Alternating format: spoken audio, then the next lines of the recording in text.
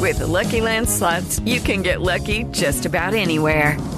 This is your captain speaking. We've got clear runway and the weather's fine, but we're just going to circle up here a while and get lucky. No, nothing like that. It's just these cash prizes add up quick. So I suggest you sit back, keep your tray table upright, and start getting lucky.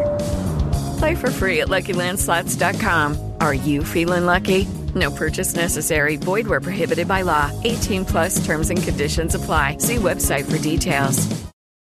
With the Lucky Land Slots, you can get lucky just about anywhere. This is your captain speaking. We've got clear runway and the weather's fine, but we're just going to circle up here a while and get lucky. No, nothing like that. It's just these cash prizes add up quick. So I suggest you sit back, keep your tray table upright, and start getting lucky. Play for free at LuckyLandSlots.com. Are you feeling lucky? No purchase necessary. Void where prohibited by law. 18 plus terms and conditions apply. See website for details.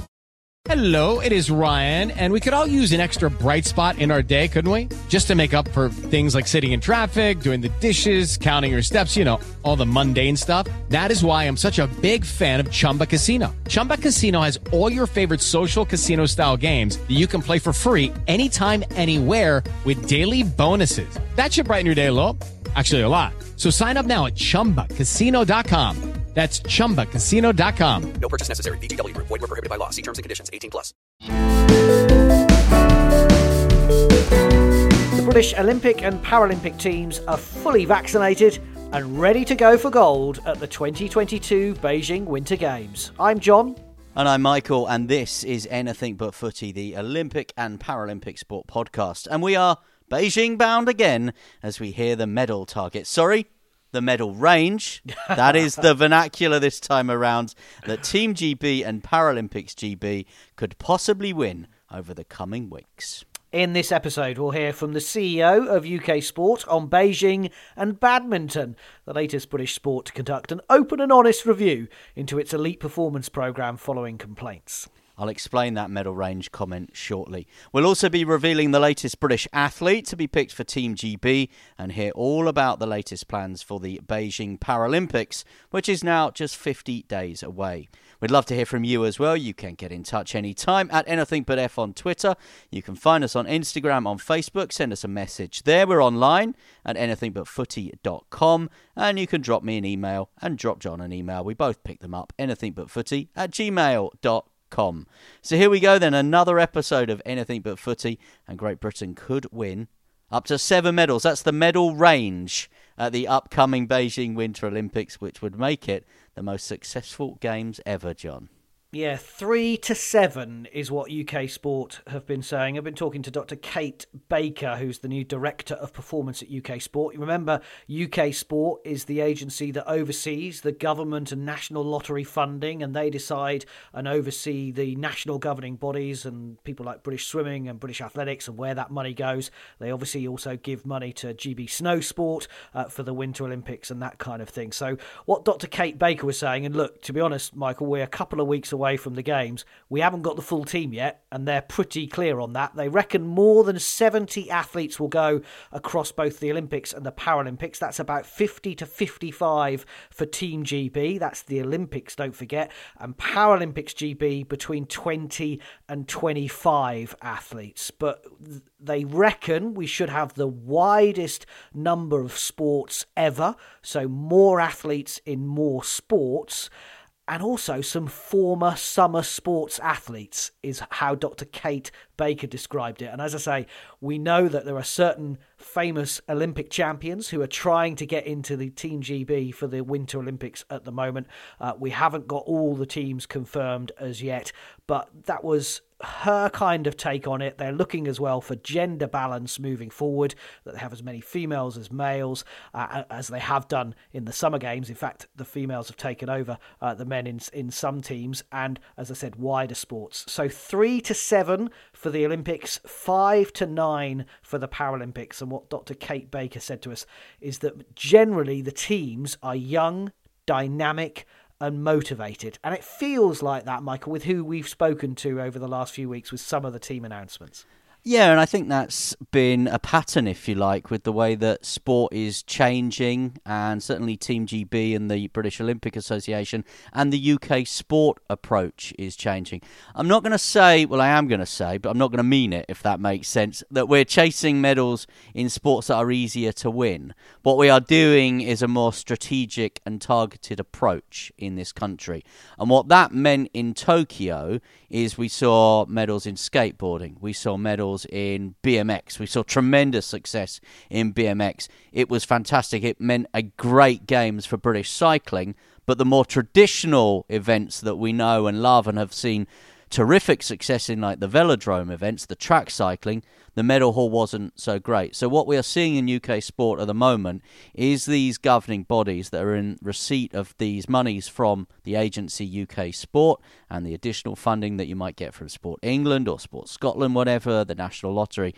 They are being used in cleverer and more niche ways. And that is why I think we're going to see some of these younger, so-called more exciting, more dynamic disciplines, things like freestyle snowcross and snowboard. They will be the events where we'll probably see British medals when we get round to the Winter Olympics, which start, of course, on the 4th of February, and the Winter Paralympics, which start on the 4th of March. Now, we've seen £27 million invested from the government, National Lottery, through UK Sport, into these world-class elite programs for the Olympic and the Paralympic winter sports. That's for the Beijing cycle. There is a further £5 million from the National Lottery that's gone in. So I think what we probably need to let people know is a lot of the narrative we're going to hear over the next couple of weeks. Let's say there's a British medal in bobsleigh.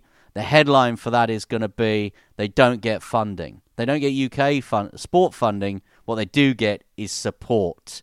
And that support is still financial, and there are, of course, all the other support methods that UK sport have around the team as well. So I'm excited. I'm excited about Beijing. It is going to be very much an unknown.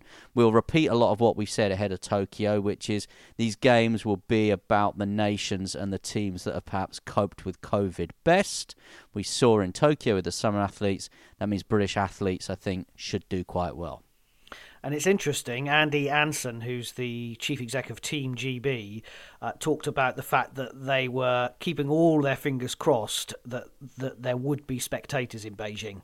There's a bit of uncertainty about it still at the moment, as you mentioned, with the game starting in less than a couple of weeks' time. But he described it as a total positive for the games if you can have spectators in there. We of course, you spoke to a lot of people at Tokyo, and I think what the athletes really missed, and it's something that we didn't really think about too much in advance, was that their families had been there all the time, and they're not going to be there. And of course, the families still won't be there this time, but there will be friendly faces, there will be support, and I think that will be again a different dynamic from Tokyo. They describe Tokyo as a one-off Olympics. Beijing is quite similar in terms of all the COVID protocols, and we'll talk more about that, I'm sure, as the podcast goes on. But it's great that, fingers crossed, there will be spectators, although the IOC have said this week they're not quite convinced that will still happen.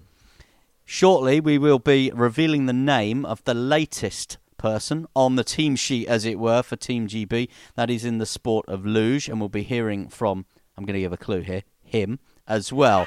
But before that, more on this kind of funding and this medal range and the general conversation around athlete welfare. And we've been speaking to the chief executive of UK Sport, that is Sally Munday, and she's been telling us how they have been preparing alongside the British Olympic Association and the British Paralympic Association for the games which are coming up shortly. Oh gosh, it's incredible to see two games within 6 months. I don't think probably any of us ever thought that we'd see this in our lifetimes. And I have to say, hats off to the British Olympic Association, the British Paralympic Association, but also the wider high performance sporting system, the institutes of sport. Just incredible being able to shift from normally having that break point, but for everyone involved, I think it's been quite incredible, but also I guess also really exciting. And with the excitement, the cloud, if you like, the COVID cloud that kind of keeps coming and going, and the challenges that brings a second games with during the pandemic. Yeah, I think one of the things that we said to the sports about 18 months ago, so when we were about, I think, 2 months into the pandemic, we said to all of the sports, who knows what the next period is going to hold. And actually, the sports and the athletes that are going to be successful are the ones that are going to be the ones that can be most adaptable, most flexible. We are in an environment in high performance sport in this country where one of our greatest advantages that we have is that we place such a high emphasis on planning and attention to detail. The problem is in a pandemic is that you're not doing sort of plan A, B, and C. You're probably down to plan X, Y, and Z. And so it's really about having to utilize the skills that we've got across our community to plan, replan. But we also know that a lot of our staff and a lot of the athletes, they like the certainty of what's in front of them. And I think, again, what has been demonstrated over this last period is just the incredible adaptability and resilience of people that, no, they can't operate in their normal mode. They've got to think differently. They've got to be prepared for things to change. And for the winter sports, you know, to be in this place where we are now, where the 13th of January, and we're still not through all the qualification events is quite extraordinary. So again, huge applause to all of those that have adapted to be in a position where we're taking such an exciting team to Beijing. And Sally, with that background and with conversations around mental health and well-being more open, more honest than ever before, are you supporting your athletes, and how are you supporting your athletes with all that uncertainty and the fact that we're at this stage and we still don't know the makeup of the team, for example? Yeah, so I think athletes are very used to the experience of what it feels like to go through selection. And the closer you are to an event, obviously, you know, your focus is on selection. The experience that I had of running a sport for 10 years, one of the things that I always reflect on now is that actually the period of selection can be more stressful than the period of the games themselves. And I think for the winter sports, because there's so much unpredictability and jeopardy in the type of sports that a lot of those sports are, you know, you can go into something being in the best shape of your life, but you know, you're on ice. You're on snow, you're on, you know, there's so many things that increase that jeopardy. What's important from our point of view with both what the sports do, what we do, the institutes of sports do, and the BOA and the BPA, our role is about providing and wrapping around the athletes the best possible environment and support to enable them to achieve their ambitions. A lot of that is around obviously the sport itself, but a lot of it is also about the mental and physical support that they need to be in the best shape of their lives. There's been huge support over the last period in preparing them. There'll be support on the ground in Beijing. There's helplines for athletes whilst they're in Beijing, and then there'll be a whole decompression process when they return. Like we saw in Tokyo, this is another games, kind of a bit like no other for these athletes. And our job is really focusing on the welfare of the athletes and the staff going, and making sure that everybody goes and is able to be the best that they can be and go there safely and come home safely.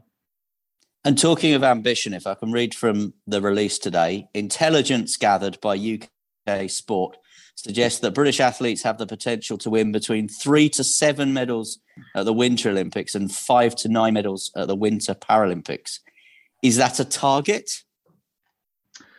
So we've taken a very deliberate approach to talk about ranges rather than targets. A pandemic really does change things in terms of how you think of things. We know that with the most recent variant of COVID, that it's increasing the risks of any of us not being able to actually get to the games if we contract COVID.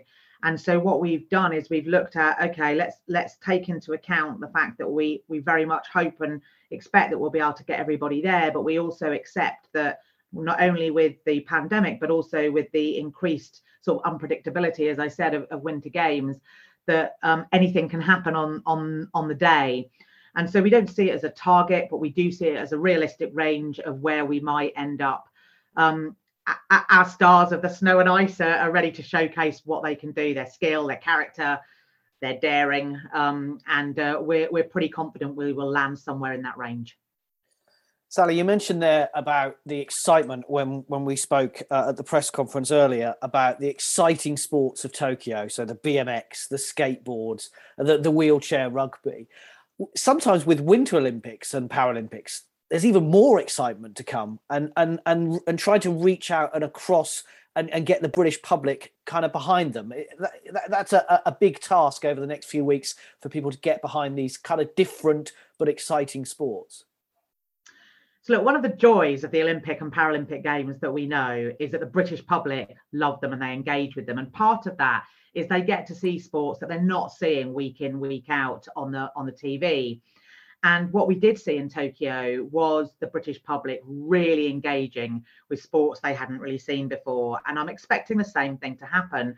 But we also know that some of the sports that have been in the Games for a while really capture the imagination of the British public. We go curling crazy during the Winter Games. I mean, all of us, I think, so many of us, but particularly us that are sports fans, we just get hooked on these things. But I think what's really exciting for the Winters is the new disciplines that have been introduced over the last few games. Some of the things like border cross and ski cross and the excitement of those sports. But also we're seeing new disciplines in some of the more traditional sports. So the mixed curling that's coming up, really exciting. I think that's going to capture the imagination of the British fans. And what we know is that we as Brits love to see Brits doing well on the international stage. And what we've got is a group of athletes with a huge amount of talent that I think are going to put a lot of smiles on our faces over the next couple of months. I think as well, we're going to send the number of athletes across the widest number of sports, which is great to see, as you say, some of those exciting new ones. You oversee, obviously, the 27 million that was spent from the National Lottery and the government. That's what UK Sport do. Is it fair that some sports miss out a little bit more? We've spoken to a long track speed skater who has to create his own coffee business to try and fund him. Could some of the money be spread a little wider if we want even more sports to get British success? So what you'll have seen from UK Sport over the last period is that we launched our longer term strategy last year. And what we're trying to do is create the greatest decade of extraordinary sporting moments. And as part of that, what we want to do is to try and be successful in a broader range of sports. So you'll have seen the investment decisions that we made for the summer sports last year. We are investing in more sports than we have ever done before.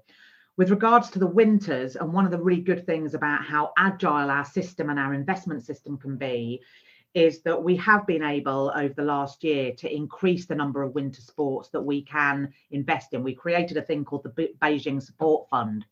So whilst at the beginning of the cycle, there may have been sports where that potential seemed very unlikely, if that potential has grown over the cycle, what that's allowed us to do is then invest in another 7 sports who aren't part of the World Class programme to give them some preparation for qualifying and getting to Beijing. So everything from biathlon, bobsleigh, speed skating is both short track and the speed skating.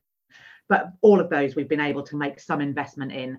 And obviously what we'll be looking to do post the Winter Games is looking forward to Cortina Milan and the investments that we'll be making. But we're very clear that what we're trying to do is to sort of give opportunities to the most talented athletes who will enable us to be successful across a broader range of disciplines. And if qualification goes as we hope it might, we could well be taking a team to compete in the most disciplines that we've ever seen. I think the most we've ever had before is 8. And if everyone qualifies, we will be taking athletes to compete in 9 disciplines.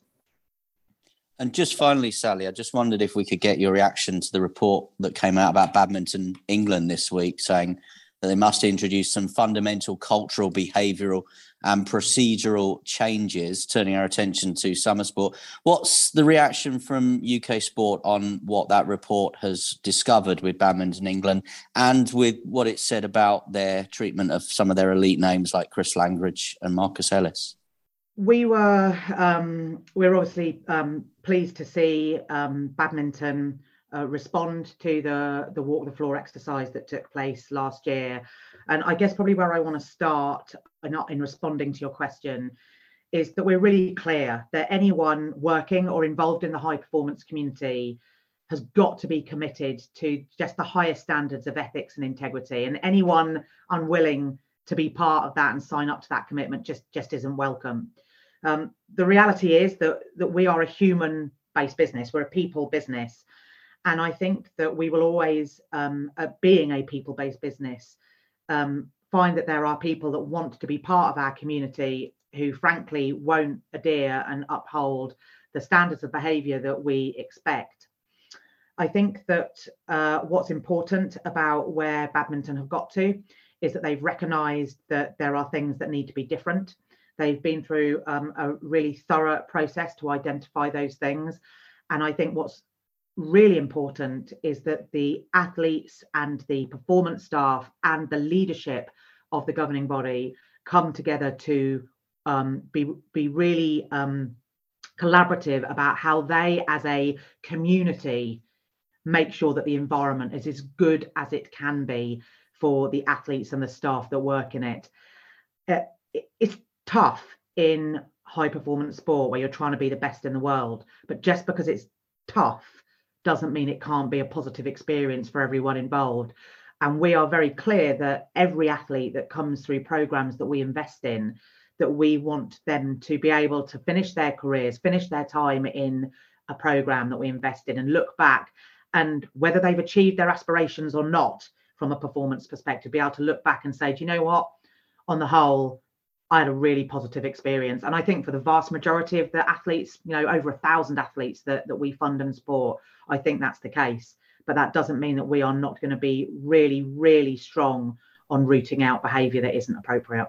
So just a couple of things on that, Michael, before we move on. You asked Sally the question about badminton, and it's important because before Tokyo, as you rightly said, Marcus Ellis and Chris Langridge were not happy with the selection process, and then other things came out of what was going on in their elite performance team.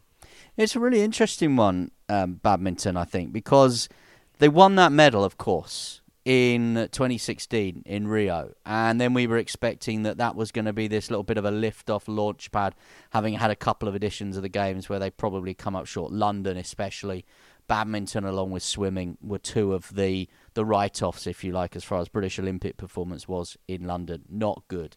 They won that medal against the odds. No one really predicted it. I think they did have a medal target maybe of 1 for Rio, but then the funding went away, and I remember we spoke to Adrian Christie, who's the chief executive at Badminton England. At the time, he's not there now. He's with Table Tennis England as an interim chief executive there now. We spoke to him. He was the first ever guest on our Great British Bosses podcast, and he said that came as a complete shock when they lost the funding. They had to redefine the organisation in terms of where they were going to bring their money in, make it a more commercially minded organisation. Lots of organisations in elite sport in this country are going through that process at the moment. They don't want to be so aligned with UK sport, and I'm sure that we're going to hear more about that during 2022 with other organisations concerned with top-level athletes. So they then lost that funding after Rio, went to Tokyo. It all seemed to be a bit of a mess in the build-up, didn't obviously repeat the success, but they are now a funded sport again. And there are, as I've mentioned, the chief executive has gone from Badminton England that was in charge for, I think, around about 15 years. There are new people in charge now, and obviously UK Sport are taking a great deal of interest in this, and that is all around this medals and more strategy now. They know that they can't just be an organisation that are pumping money into sport at a winner-takes-all, a winner-at-all-costs mentality.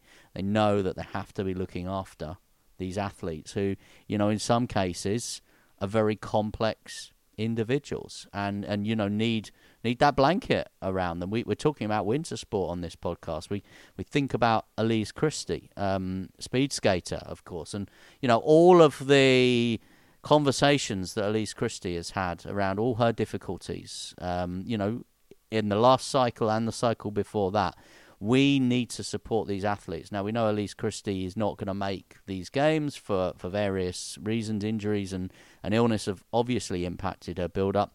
But UK Sport now have to be talking to these bodies that they're funding and making sure that they are keeping them to the very, very highest standards. And that's what Sally Mundy, I think, was saying to us in that conversation. Yeah, absolutely. And UK Sport celebrating their 25th birthday this year. I'm not singing, John. It came, of course, after the awful 1996 Atlanta Olympics and bringing in the way and changes that athletes were funded and stuff. But I hear there is a location in London where you could have a good party. That might be available. Cheese and wine for that one, maybe. Bring your own, I think it might be as well. But in all seriousness, happy birthday to UK Sport, and fingers crossed, as we heard from Sally, that those medal ranges are something that Team GB and Paralympics GB can match. And Pyeongchang, of course, Sochi as well, their most successful Winter Olympic and Paralympics in British history. This is Anything But Footy, the Olympic and Paralympic podcast. On to the latest Team GB announcement, and we can reveal the latest name. It was a slight hint from Michael that Rupert Staudinger is the latest name for Team GB, heading off to the Olympics in the luge, Michael. Yeah, and it's a terrific announcement as far as Rupert is concerned, heading off to his second games. I think he would certainly look back at his experience 4 years ago as an experience, and I think we'll probably hear when the interviews are done with Rupert closer to the time that, I think it was very much a learning curve for him in Pyeongchang. He's back there this time. A serious medal hope? Probably not, in all honesty, as far as GB is concerned, but you never know when sport is on snow and ice. But it will also be tinged, I think, very much with sadness for Rupert, and I think obviously for the British Olympic team as well, because we lost around Christmas time AJ Rosen, who was a British Olympic luger. He was very much the standout luger as far as sort of Team GB Great Britain is concerned. He fought a very brave battle with cancer. He'd represented GB in 2006, 2010 as well, also qualified for 2018 with no funding. But as I said, we lost AJ Rosen, and Rupert has told us that he will be paying his own special tribute to AJ Rosen when he competes in the luge in Beijing. Yeah, it's ever so sad. I still can't believe it, really. I mean, AJ has been more than a teammate, a great friend, and he's, I think without him, I would have not made it to the last Winter Olympics. He's been a tutor to me. He shared all his experiences and helped me so much. His death is ever so tragic, and it's unbelievably sad. He went to 3 Olympics, of course, the Winter Olympics, and is described as the best ever luge athlete for Great Britain. Yes, I can absolutely underline that, stress that. AJ has been amazing. He's such a good slider. Even big nation lugers say that he's been an incredible luger, and I can just say the same. I always looked up to him and tried to slide like him, and that's all I can say. He's been an amazing athlete. Yeah. And Rupert, there'll be no better, bigger tribute to AJ than you getting out there to Beijing and doing your very best, I presume. Absolutely. I even have, like, on my helmet, I have a little memory, rest in peace AJ sign on it, and it's also going to be for him. I know he's looking down on me and hoping for the best, and hopefully seeing me doing well. Well said, Rupert, and all the best to all of the team. And there will be more announcements in the days and weeks to come. So stay with Anything But Footy. Make sure you follow us, whether you listen on Apple or Amazon or whatever. Press the follow button and you will get all the latest information as we head into Beijing. Our first Winter Olympics as Anything But Footy. Yeah, Michael. which is I'm quite looking forward to it. I think it's so different. And what I didn't realise is it's just the same length. It's 3 weekends. It's 2.5 weeks of brilliant sport.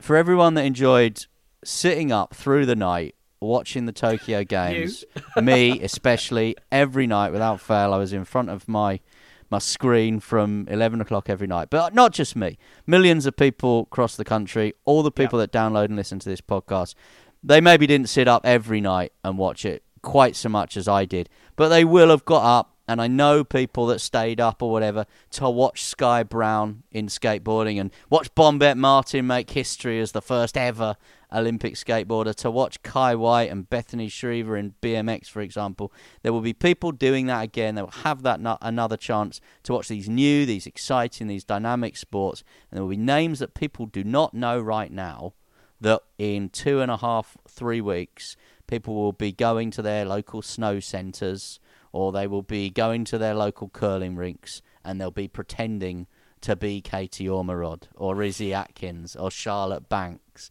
or Bruce Moore. Whoever that name is, there will be people doing that. We all know that the brooms are coming out in the kitchens. Yeah, exactly. Let's be honest. There's going to be lots of sweeping going on. Now, talking of things that need to be done before these Olympics and Paralympics, and we mentioned this at the start of the programme, it's been announced that all Team GB and all Paralympics GB athletes and support staff have been fully vaccinated. Some of them have been boosted as well. And also what's been announced is that with COVID, of course, still sweeping the world, the latest variant, Omicron, seeing big numbers. You see what's going on in Australia at the moment with high numbers and a crowd capacity being reduced at the Australian Open, and the whole row about Novak Djokovic coming in and out of the country. All of the teams for Great Britain, all the athletes have been vaccinated, and we're told that it wasn't mandated. There was a rule. The Chinese organisers said if you're not vaccinated, you have to come into the country and quarantine for 21 days. But as you'll hear in a moment, it doesn't seem like that was the reason why Team GB and Paralympics GB athletes have done it. They just all have looked and spoken to doctors and feel that that's the right thing to do. They've also announced, Michael, the most comprehensive tests than anywhere in the world. If you are going as a team support for Team GB and Paralympics GB or an athlete, you have to have 5 PCRs before you go, and lateral flow tests and health monitoring as well. And that is more than what the Beijing organisers are asking for. And it's all about, and we talked about this before Tokyo, it's about getting the athletes on the start line. And people are isolating at the moment and removing themselves, as the advice has been very much from the IOC and Beijing organisers. But that is what people are doing, and the whole purpose of what Team GB and Paralympics GB are doing at the moment is to get the athletes to the games.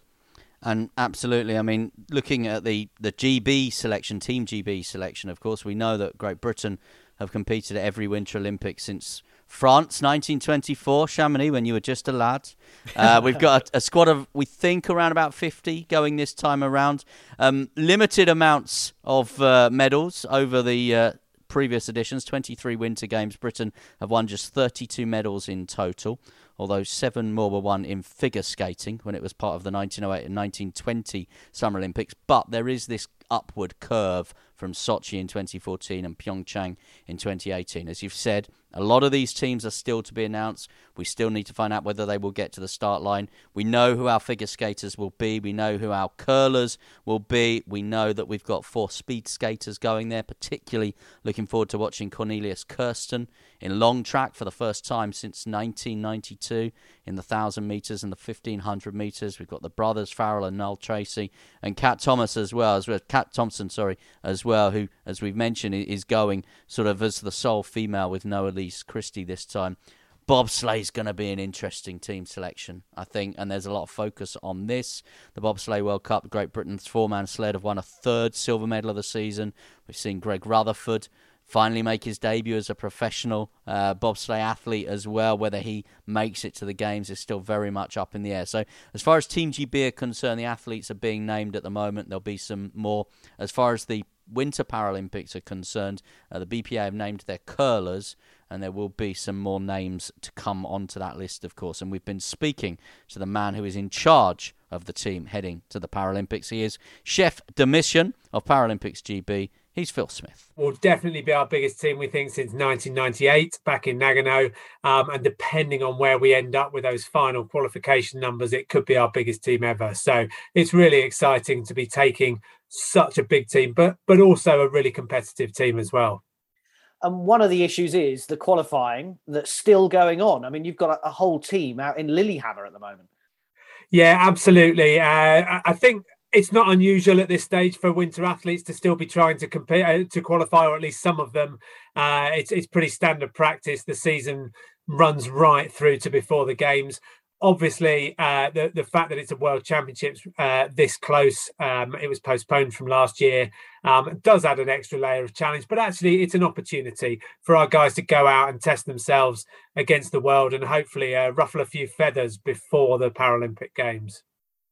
Now, we know that elite sport in this country has, in the past, been very driven by targets, and targets equal funding. UK Sport are suggesting today 5 to 9 medals at the Winter Paralympics, but they're saying that's not a target, Phil. So what is it if it's not a target? I think it's a range that UK Sport believe that the team we're taking can achieve. And I think that's something that we're supportive of. We know, as I've said, that this is the most competitive team we've taken to a Games before. We've got medal opportunities from more athletes and more sports than ever before.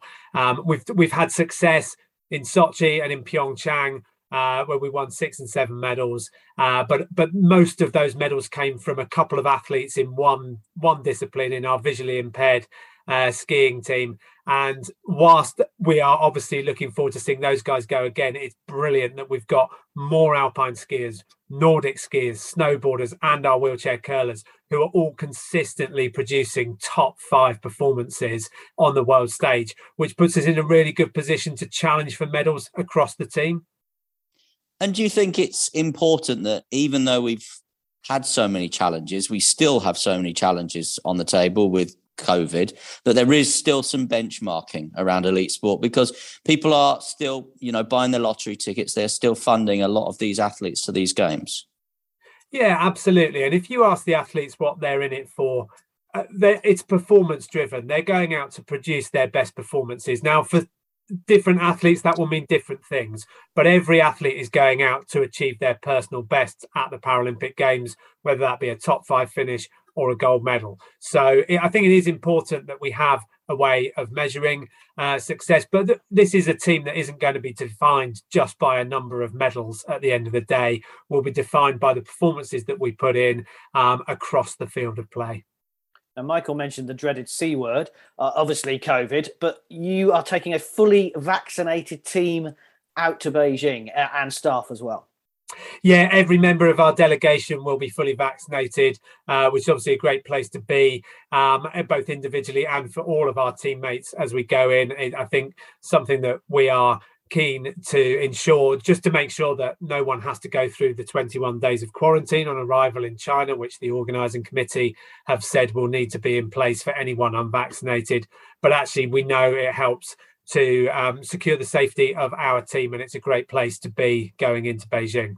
I mean, we've seen with Novak Djokovic in the last week or so that the uncertain rules don't really help. So actually, with the Chinese, and I often praise the IOC, but obviously always praise the IPC, but those rules about the 21 days unless you're vaccinated, that's actually helped. These are what it takes to go and compete at this world level. Absolutely. And I think it's safe to say that for certainly the vast majority, if not all of our team, it hasn't needed that 21-day quarantine hanging over them as a reason to go out and get vaccinated. But we are really comfortable that we are going in to the games knowing that everyone is fully vaccinated and that we won't have anyone having to do that 21 days quarantine or anyone having hopefully any issues when they arrive in China. Poor old Phil, he went to Tokyo as the deputy. Now he's in charge as chef de mission. I don't think he slept probably in the last 6 months. He's not going to sleep much over the next few weeks. We wish him well for Paralympics GB. And some good news that came out, the IOC and also the Tokyo organisers from 2020, revealing that there was no data, no sequencing data this is from the government of Japan, that there was no spread of the new coronavirus between participants of the postponed Olympic and Paralympic Games in Tokyo last year and the local population. So the bubble that was created in Tokyo did its job effectively. And I've been told that when the guys go to Beijing, there's going to be improved isolation. It's something that the British Olympic Association and others have talked to the IOC about and said you can't just, if someone's tested positive or test and trace, you can't just throw them into a darkened room somewhere. You've got to still look after them. It's not right that may have happened elsewhere. So there will be hotels for isolation if you do test positive, rather than just hospitals, which I think there was in Tokyo. And the village, the athletes' village, will be the place where you will isolate for test and trace, and you can carry on doing your training and your exercise before, because obviously you will be hoping that you will still be competing. So I think that's an important step that has been taken, and everybody's learning lessons between these two games. No one knows what COVID was going to do with Tokyo. They obviously did the best job that they could. The city was worried about the number of people coming in. It looks like it did do what they said was going to happen, and now it's down for Beijing and this whole control loop that they've set up, this huge bubble right around the Olympics and the Paralympics to make sure and protect the athletes and everyone involved. Yeah, I think firstly credit to Tokyo for getting the Olympics and the Paralympics away, if you like, when there were so many barriers in their way. But there will, of course, as there is with everything, learnings from Tokyo. So we always remember those headlines, wasn't it? 6 British athletes forced to self-isolate after contacts on the journey out, the plane out. I think certainly subsequently some athletes have admitted that upset their preparations, for example. So, this is has been looked at with Beijing, and there will hopefully then be a better process in place. But that fear that the Olympics, the Paralympics was going to be a super spreading event, that we were going to see roaring record numbers, doesn't appear to have come to fruition. And that is obviously something that took place in the height of the summer in Tokyo. But I think by and large, the measures that were put in place, the protocols that were put in place, the fact that it was behind closed doors worked.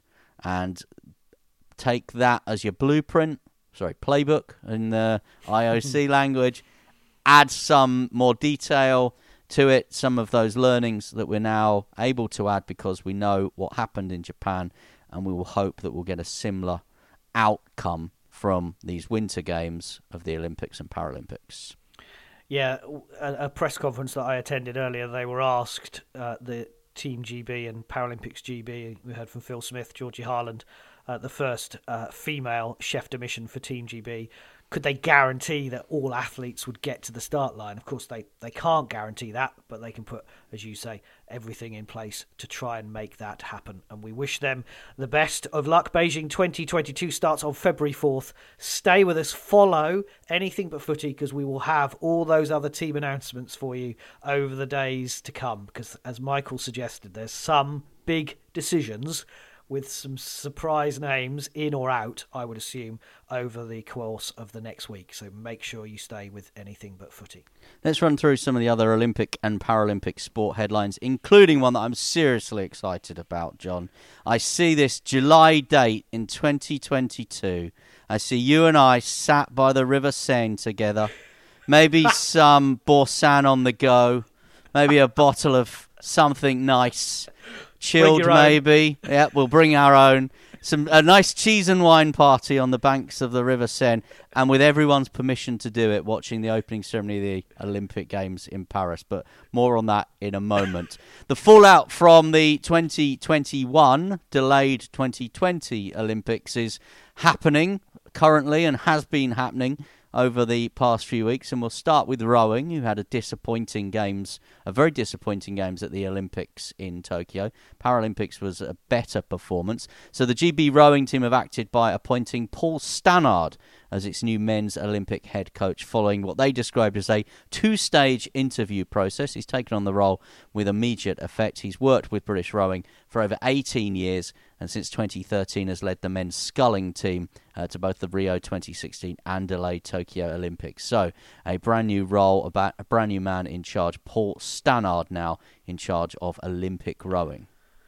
And to quote the Beatles, a few more hellos and goodbyes, and particularly Danny Kerry, the most successful coach in the history of hockey in Great Britain. After 17 years, he has announced he is stepping down from his role as head coach of the men's programme. He took them to Tokyo 2020 in 2021, but he will, of course, be well remembered for the success as he led the women's team along with some brilliant players like Helen Richardson-Walsh and Kate Richardson-Walsh and Alex Danson and so many of those brilliant hockey players for that gold at Rio 2016 and also the bronze in London 4 years earlier. Well done to Danny Kerry. Yep, and also another Danny Talbot, John, is retiring from athletics as well. What do you mainly remember? What's your Danny Talbot memory? Just that he won a gold medal in London 2017. It was in the 4x1, and that amazing night standing in the depths of the London Stadium because we weren't allowed to actually watch the actual races, and the finish line was in touching distance and we could hear the roar. And I just remember the roar. I always thought that at the Olympics, the London Stadium was the best place to watch sport. I think the atmosphere that you get in that stadium, even when West Ham are beating Norwich in it, is an impressive, sorry to mention football, is an impressive noise. And I remember Danny Talbot and of course Adam Jamili and the rest of the 4x1 crew winning that gold medal. A friend of mine wasn't that impressed, I think, when they went to see Guns N' Roses there. Apparently they couldn't get served for beer, but that's an aside, but it's not football anyway, which is what you've brought up there. So, yeah, best wishes to Danny Talbot, his retirement from competitive athletics.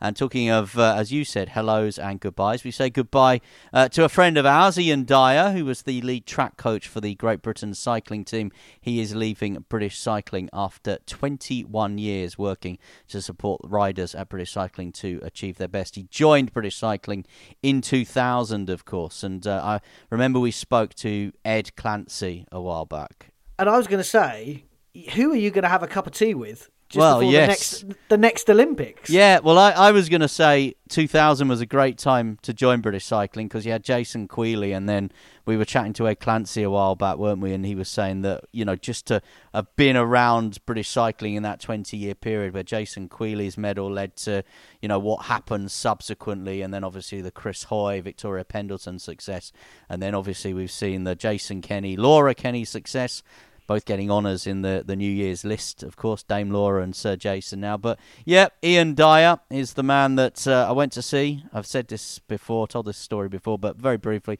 Went to see, had a cup of tea with him in Rio on the eve of the track cycling programme. And he sat me down and he went through the list of all the track cyclists and said, Michael, they're all going to win a medal. And I thought, well, that's a bold prediction. And I remember saying that to Stephen Park, that Ian Dyer had said that, and there was a sharp intake of breath. And Stephen was saying that, but that's maybe slightly above Ian's pay grade to make those kind of suggestions to you, Michael. But he was right. He was absolutely right. They all did win a medal. And, 21 years at British Cycling, all the success that we've seen with the track, we wish Ian Dyer, lead coach for the Great Britain cycling team, all the very best. Yeah, we will certainly miss him, and Michael certainly will with his tips. I will. Because it went down very well at TalkSport when you revealed that. And, it did. And everyone was like, wow, Michael is a genius, as we all know he is. And talking of sitting down before the Olympics with a nice cup of tea or a bottle of something else, as Michael has hinted at. It's got to be a good coffee or a glass of red or white. I think it's got to be a glass of red in Paris for the spectacular opening ceremony plans for the River Seine. Remember, David Beckham in a speedboat under Tower Bridge and then all the way up the River Lee to the Olympic Stadium for London 2012. Well, Paris, as, of course, they will try to, are going to outdo London, it seems, because what they have said, instead of the traditional stadium setting, Paris 2024 will be set against, the opening ceremony will be set against the backdrop of one of the most iconic cities on the river. More than 160 boats will carry delegations along a 6-kilometre route past monuments as famous as the Notre Dame Cathedral, the Louvre and the Eiffel Tower. It sounds spectacular. It does sound spectacular. I am mindful of, and we are in Platinum Jubilee year, the Queen's Diamond Jubilee Thames River pageant. That was a bit of a washout, in all honesty. Didn't it rain? It rained constantly, I think. And I can remember trying to follow the TV coverage. Well, it will be nearly 10 years ago now, and thinking that looks like a sad event. But let's hope, from everything that we've heard about this, that this will be, something absolutely spectacular. Again, another fantastic innovation for the Olympics. We've seen these spectacular stadium-based opening ceremonies. Beijing in 2008 was probably a high point. We know what Danny Boyle did in London. It was different. It was humorous. It was fantastic. It really resonated with the British viewers at home and in the stadium. Rio had to bring it back. Tokyo couldn't do what they wanted to do. Paris are doing something different. And, I, for one, really looking forward to it. Eiffel, for one. Very good. As ever, you can get in touch anytime at Anything But F on Twitter, or you can message us on Insta and Facebook. Our website is anythingbutfooty.com, or you can email us at any time. We're on it 24 hours a day, frankly. anythingbutfooty@gmail.com. It has been a pleasure, as always, Michael, to talk Olympics with you. I hope you've enjoyed our Olympic chat, and we will have more to come. And as I've said, follow Anything But Footy for the latest, because we are Beijing bound over the next couple of weeks.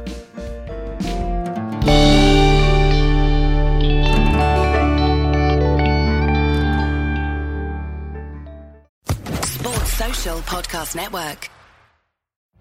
Every day, we rise, challenging ourselves to work for what we believe in. At U.S. Border Patrol, protecting our borders is more than a job. It's a calling.